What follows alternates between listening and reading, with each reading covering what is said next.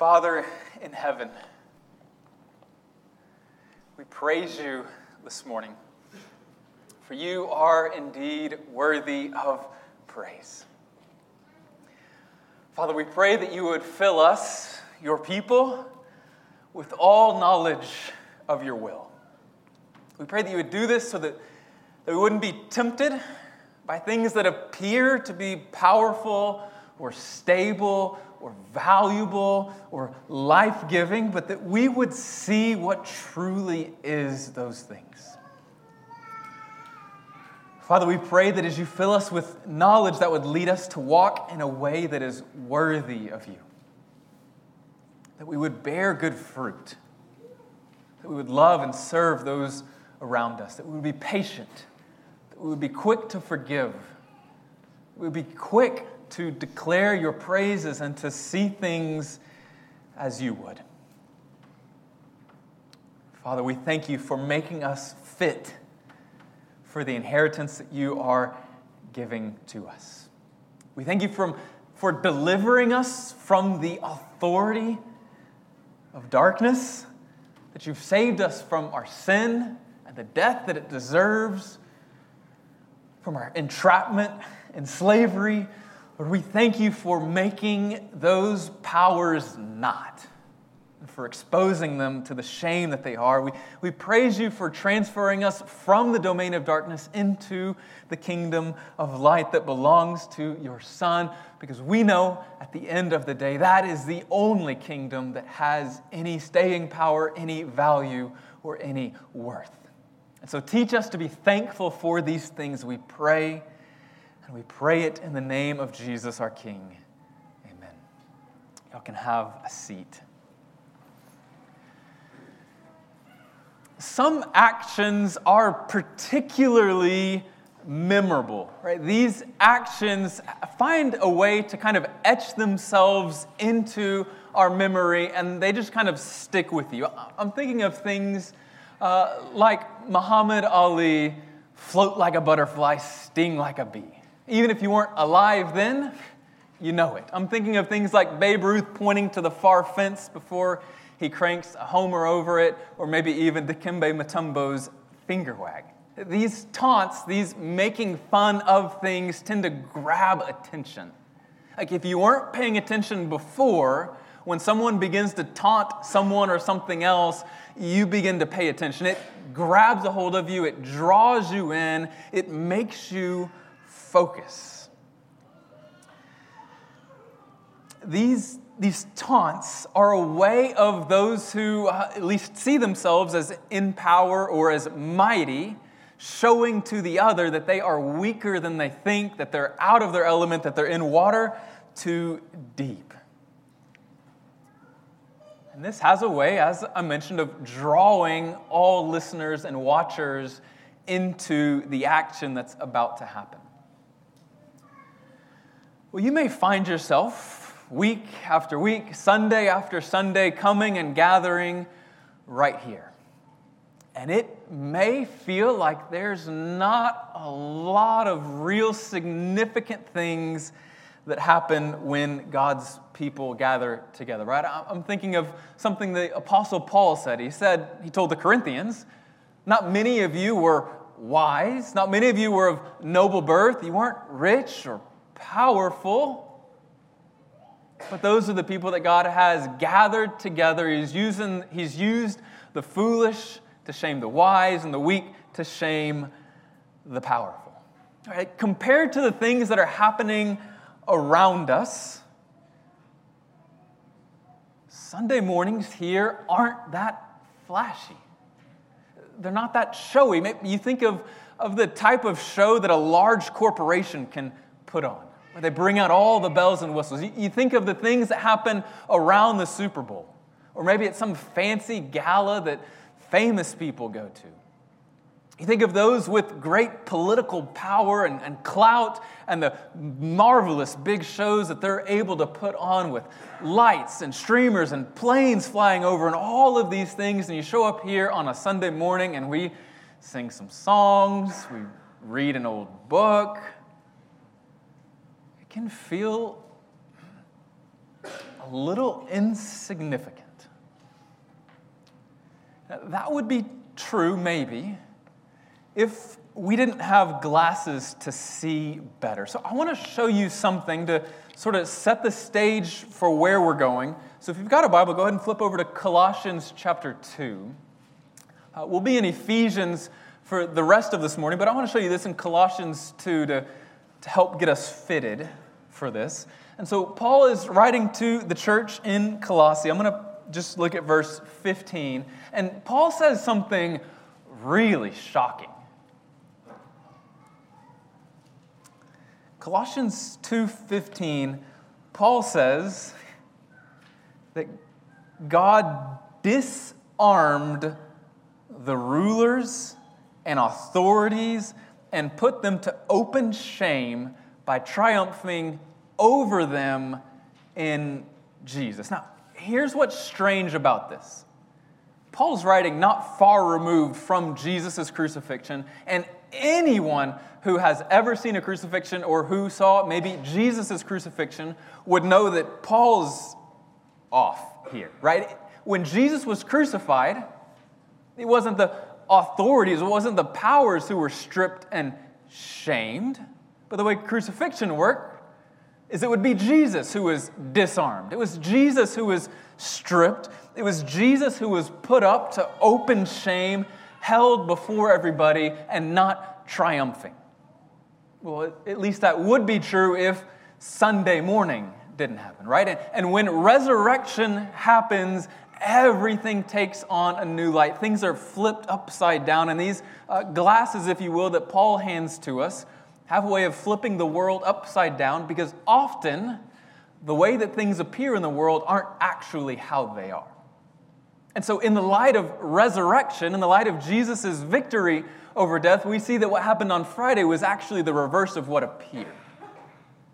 And so it wasn't Jesus who was triumphed over. It wasn't Jesus who was stripped and disarmed and shamed. In fact, that moment was Jesus' exaltation onto the throne of his forever kingdom. It was the powers, the principalities, the rulers, the authorities who, in their disarming and stripping of the Creator, actually opened themselves up to shame.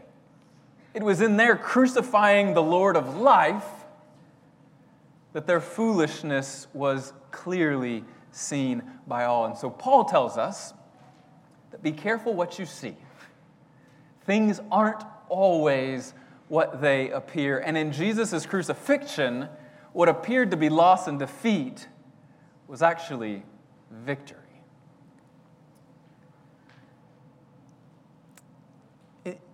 In this light, I want to show you something this morning. It's something we don't think a lot about. It's a different way of thinking than us moderners are used to. As we gather here, Sunday after Sunday after Sunday, there's something really amazing that happens.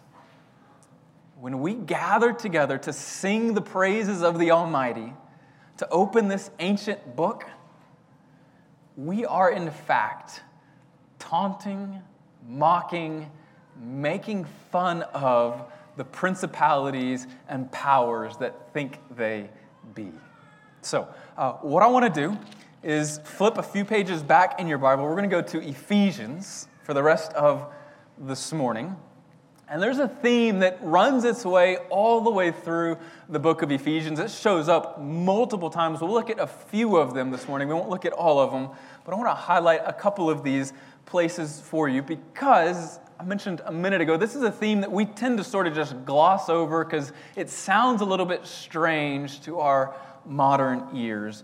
But I want to draw it out for you. I want to show it to you this morning and then think about what this means for us in our gathering. So go over to Ephesians chapter 2. Ephesians 2, I'm going to pick up in verse 1. And here's what Paul tells the Christians in Ephesus. He says, "And you were dead. Dead in the trespasses and sins in which you once walked. following the course of this world, living like everybody else. Following the prince of the power of the air. There's a strange phrase.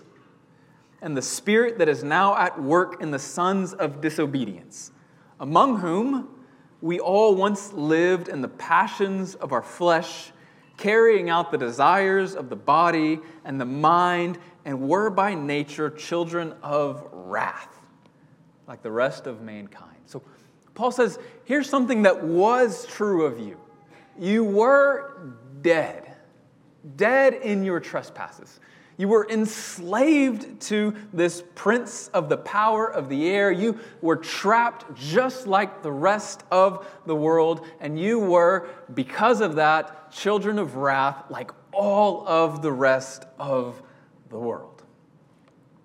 That's true of who you were, Paul says, but it's not true of who you are. Now, before we move forward with that, I think we need to slow down on that prince of the power of the air. That's a strange phrase. Paul will use different language for this throughout the book of Ephesians that kind of centers around this idea of powers and principalities. Now, as much as you and I like to say that we're not influenced by the world around us, to a much deeper degree than I think we realize we actually are. So, for example, one of the ways that the culture around us tends to view the world is they have a really flat, thin view of the world. And so what I mean by that is this. Most people in our world tend to think that all there is the material. Right? If you can study it under a microscope, it exists. If you can't see it in a microscope or a telescope, then it doesn't actually exist. The material is all that there is. Now, Christians obviously aren't this, at least not technically, but I think often we are practically simply materialists, right? And so what I mean by that is we tend to view things in a really flat, thin manner also. We see the material and that's all that we address. All this talk of spiritual forces and other elements and things in creation are a bit strange to us.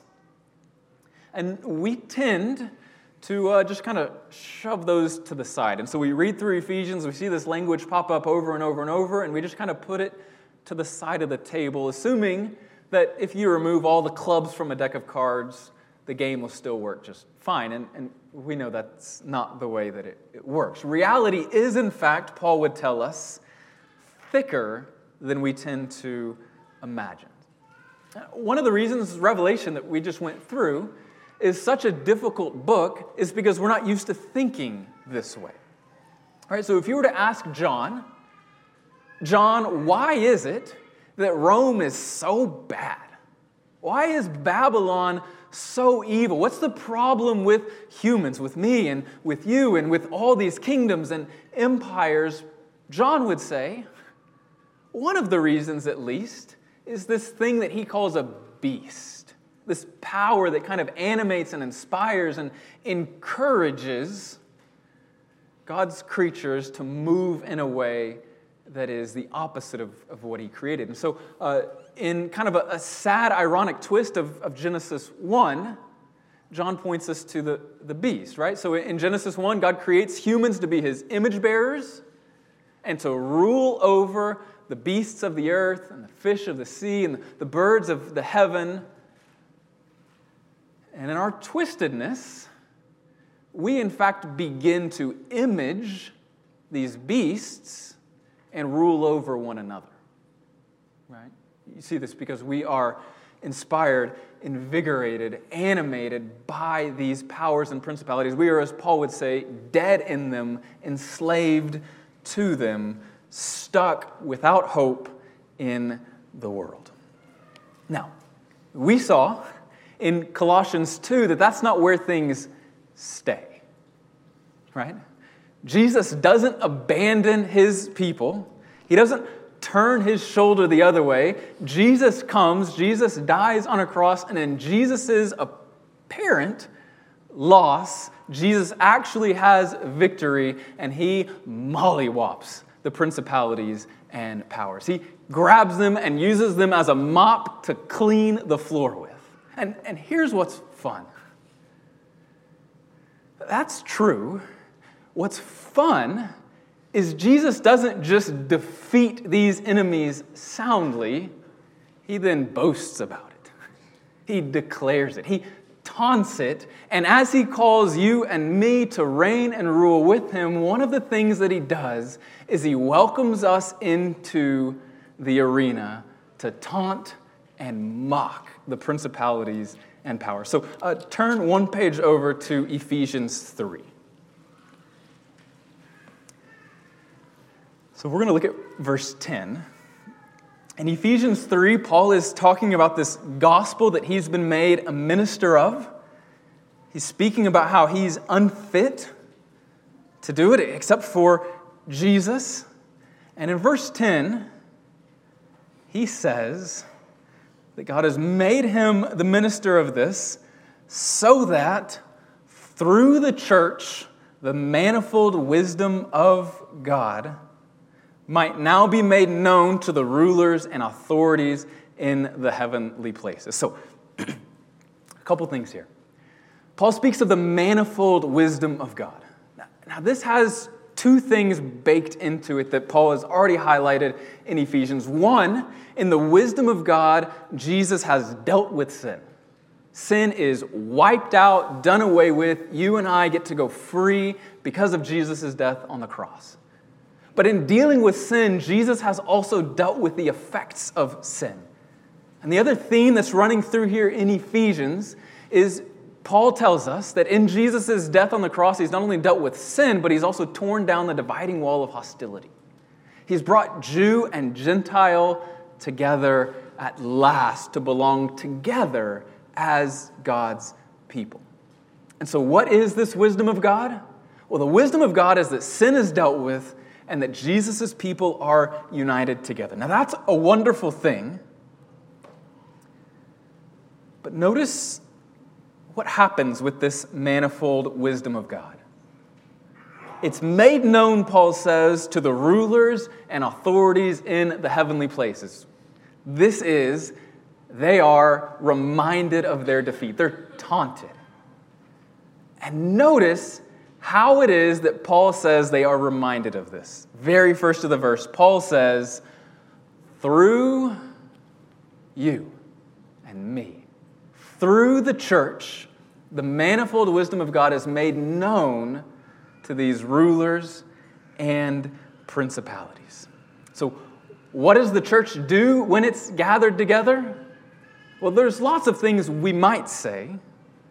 But one of the ways that Paul answers that question right here is the church functions as a witness to the principalities and powers that Jesus has in fact won, that God is in fact wise, that the Jew and Gentile are now united, and that God's purposes are not and never can be thwarted.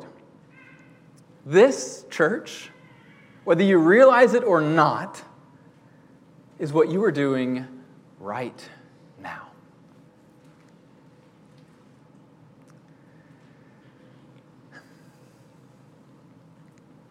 And it's from this angle that some of the things that Martin Luther said begin to make maybe a little bit more sense. You know, he had this habit of taunting Satan. So you may have heard this quote before. Luther says, "So when the devil throws your sins in your face and declares that you deserve death and hell, tell him this: I admit that I deserve death and hell. What of it? For I know one who suffered and made satisfaction on my behalf. His name is Jesus Christ, Son of God, and where he is, there I shall be also." Throw it right back in his face. You have the privilege, the freedom to taunt the principalities and powers because you belong to the one who has been victorious over them. That's one of the things that we do when we gather as a church, is we declare this to the principalities and to the powers. Turn over just one more page to Ephesians 6.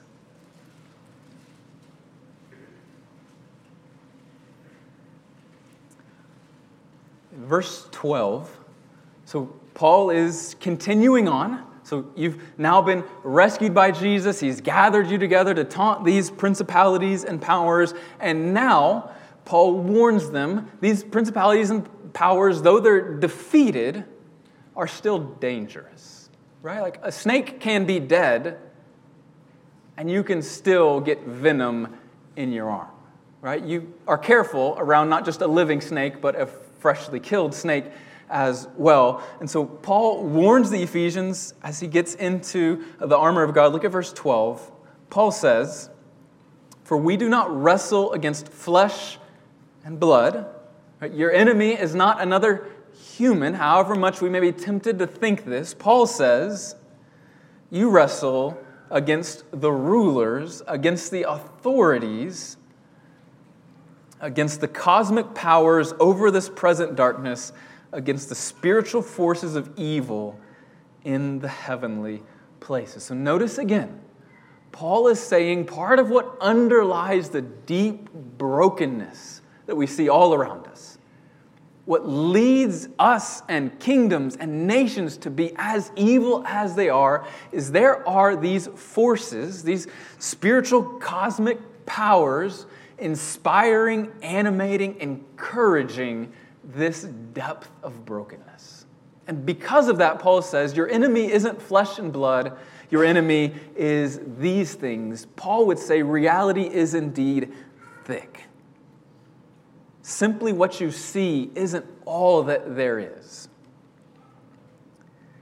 And so, church, here we are, week after week, Sunday after Sunday, morning after morning. I want you to know that as you gather together, your gathering serves as a slap in the face to Satan and his minions. You are continually reminding him that his actions have no staying power, that he is, in fact, defeated and shown the door. So let me get specific. We come here and we worship Jesus. And you know one of the things that's communicated when we worship Jesus? An open mock of death.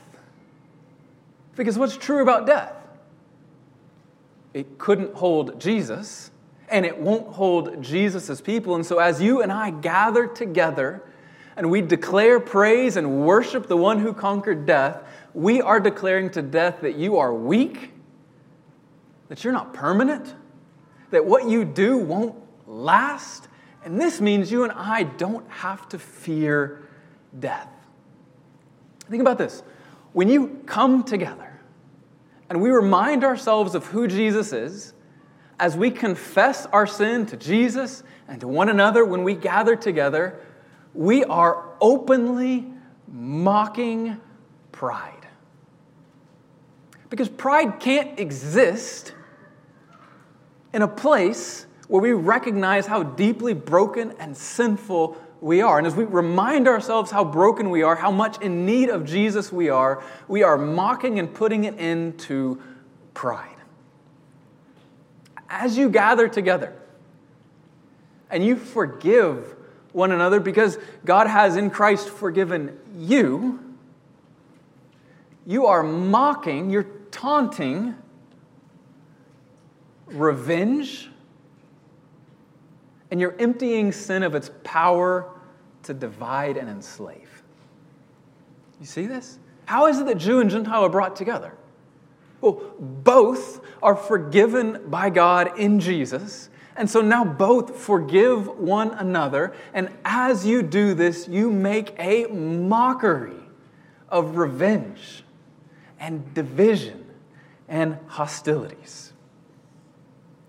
Each Sunday, as you leave your house, as you wake up, get out of your cozy, warm bed, and you come here, you are declaring that individualism just simply won't do. Right? Our world says you are an autonomous individual person. Don't let anybody tell you who you are. Your identity is found in you and not in anyone else. Well, over and against that, we say, no, our identity is found in Jesus and His people. And as we get up Sunday after Sunday, as we gather together, we mock the idea that you can exist as an autonomous individual person. You were made to belong together. You struggle with anxiety? You know a good way to make a mockery of anxiety? Remind yourself of the trustworthiness of God. Not only is He able to care for His own, He loves to care for His own. And as we gather and praise Him, we tell anxiety, you are weak. It may be difficult, but you are indeed weak. As you share your possessions, you make a mockery of greed. Because how can greed exist when you share your things with other people? When you freely give your money away? When you give your time away? You make a mockery of greed. As we gather and as we pray, you mock self-sufficiency. Because what is prayer declaring aside from, I can't do this on my own? God, we need you to show up. If you don't show up, we have nothing. Those who pray can't be those who worship self-sufficiency. We could go on, but I want you to see this. This mockery isn't simply for the sake of mockery. Right, that's classless taunting. We're classy taunters. Right, this mockery serves a purpose. It produces something. I want to show you two things that it produces. As we mock these pretend gods, as we mock these idols, as we mock these things that appear attractive and alluring, we are actively serving as a warning and an invitation for those who are currently enslaved to them. Right? We are inviting them to follow the same path that Paul followed, the same path that the church in Ephesus followed, the same path that we followed, away from these false, fake, lame gods to the true God. You know, I think one of the most effective tools of evangelism is Jesus' people at worship. We talk a lot about how is it that you can be a good evangelist. And people often think by that, how do I go out into a place I don't know, walk up to a stranger I don't know, and tell him or her about Jesus? That's good. But one thing that I think we far too often skim right over is the most visible, most beautiful, I think, form of evangelism is God's people being enamored by and worshiping the God who rules and who reigns, and in their worship, they are wooing and offering a way forward to other people who are trapped and enslaved and dead in the sins that we once were. And so one of the things that our taunting, our making fun of, our mocking these principalities and powers does is it invites others in. But the second thing that it does is it inoculates, can we use that language? You against the lure of these temptations. Because here's the deal. If you are mocking greed by sharing your things, you know what you no longer find beautiful? Greed. If you're mocking pride by confessing your sin, you know what's no longer attractive? Pride. You see it for the emptiness that it is. Right? It's really hard to find beautiful and attractive that which you mock. Right? That's one of the reasons we read Isaiah earlier. And Isaiah talks about this log. Right? And he says, oh, you guys who are so wise, you're able to tell whether it's the left half of the log or the right half of the log that's fit for fire and which is fit for your idol. Real smart guys you are. And when you mock idols in this way, Next time you see an idol sitting in a statue with sacrifices offered up to it, you're reminded of the tree laying in the forest and that real wise guy who figured out which side was good for cooking as meat and which side was good for worshiping. As we gather, as we mock greed and pride and anxiety and self-sufficiency, you and I will find these things much, much less tempting. And so, church, when you gather together, like you're doing right now, you are actively declaring and in that way participating in Jesus' victory over the principalities and powers. Jesus defeated them. Your job? Tell it. Make them know it. Remind yourself of this glorious victory. And the question that I think just leaps off the page at that point is, if that's one of the things that's happening when you and I gather together, why would you not want to participate? Right? At the end of the day, Jesus' people gathered together on Sunday morning, what we often call church. It's not something that you need to have your arm twisted to do. Right? That's missing the point.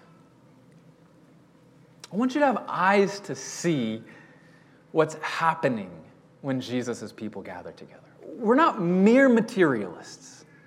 We don't see reality thinly, as if all that's happening here is a small gathering of people showing up, singing songs, reading an old book, speaking some words. No, the reality is thicker than it appears.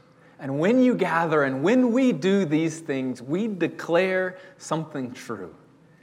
We make a mockery and a disgrace of the things that work to undo God's good creation. And so I ask you, in light of that, can you wake up on a Sunday morning and think, you know what I don't want to do? I don't want to go to church. Because to think that way is to indeed miss the whole point. Let me pray for us, and we'll declare this again as we rise up and sing in joy.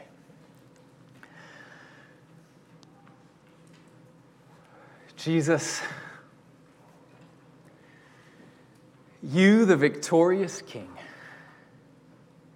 the mighty warrior, the ruler of all that is, you are to be praised. You are to be worshiped. You are to be adored. And in light of you, everything else feels so small. So I pray that you would give your people eyes to see. Let us see deeper than just what appears to our eyes. Remind us of the truth that you have won, that you've wiped the floor with these not gods, that these principalities and powers, these things that feel attractive and alluring and valuable, are in fact empty. And as you remind us of these things, Lord, may you fill us with joy. Joy because you've not left us in our death or in our slavery, but you've come, you've rescued us, you've given us new life and a new hope and a new purpose. And so make that true in us, we pray. Amen. Let's stand together.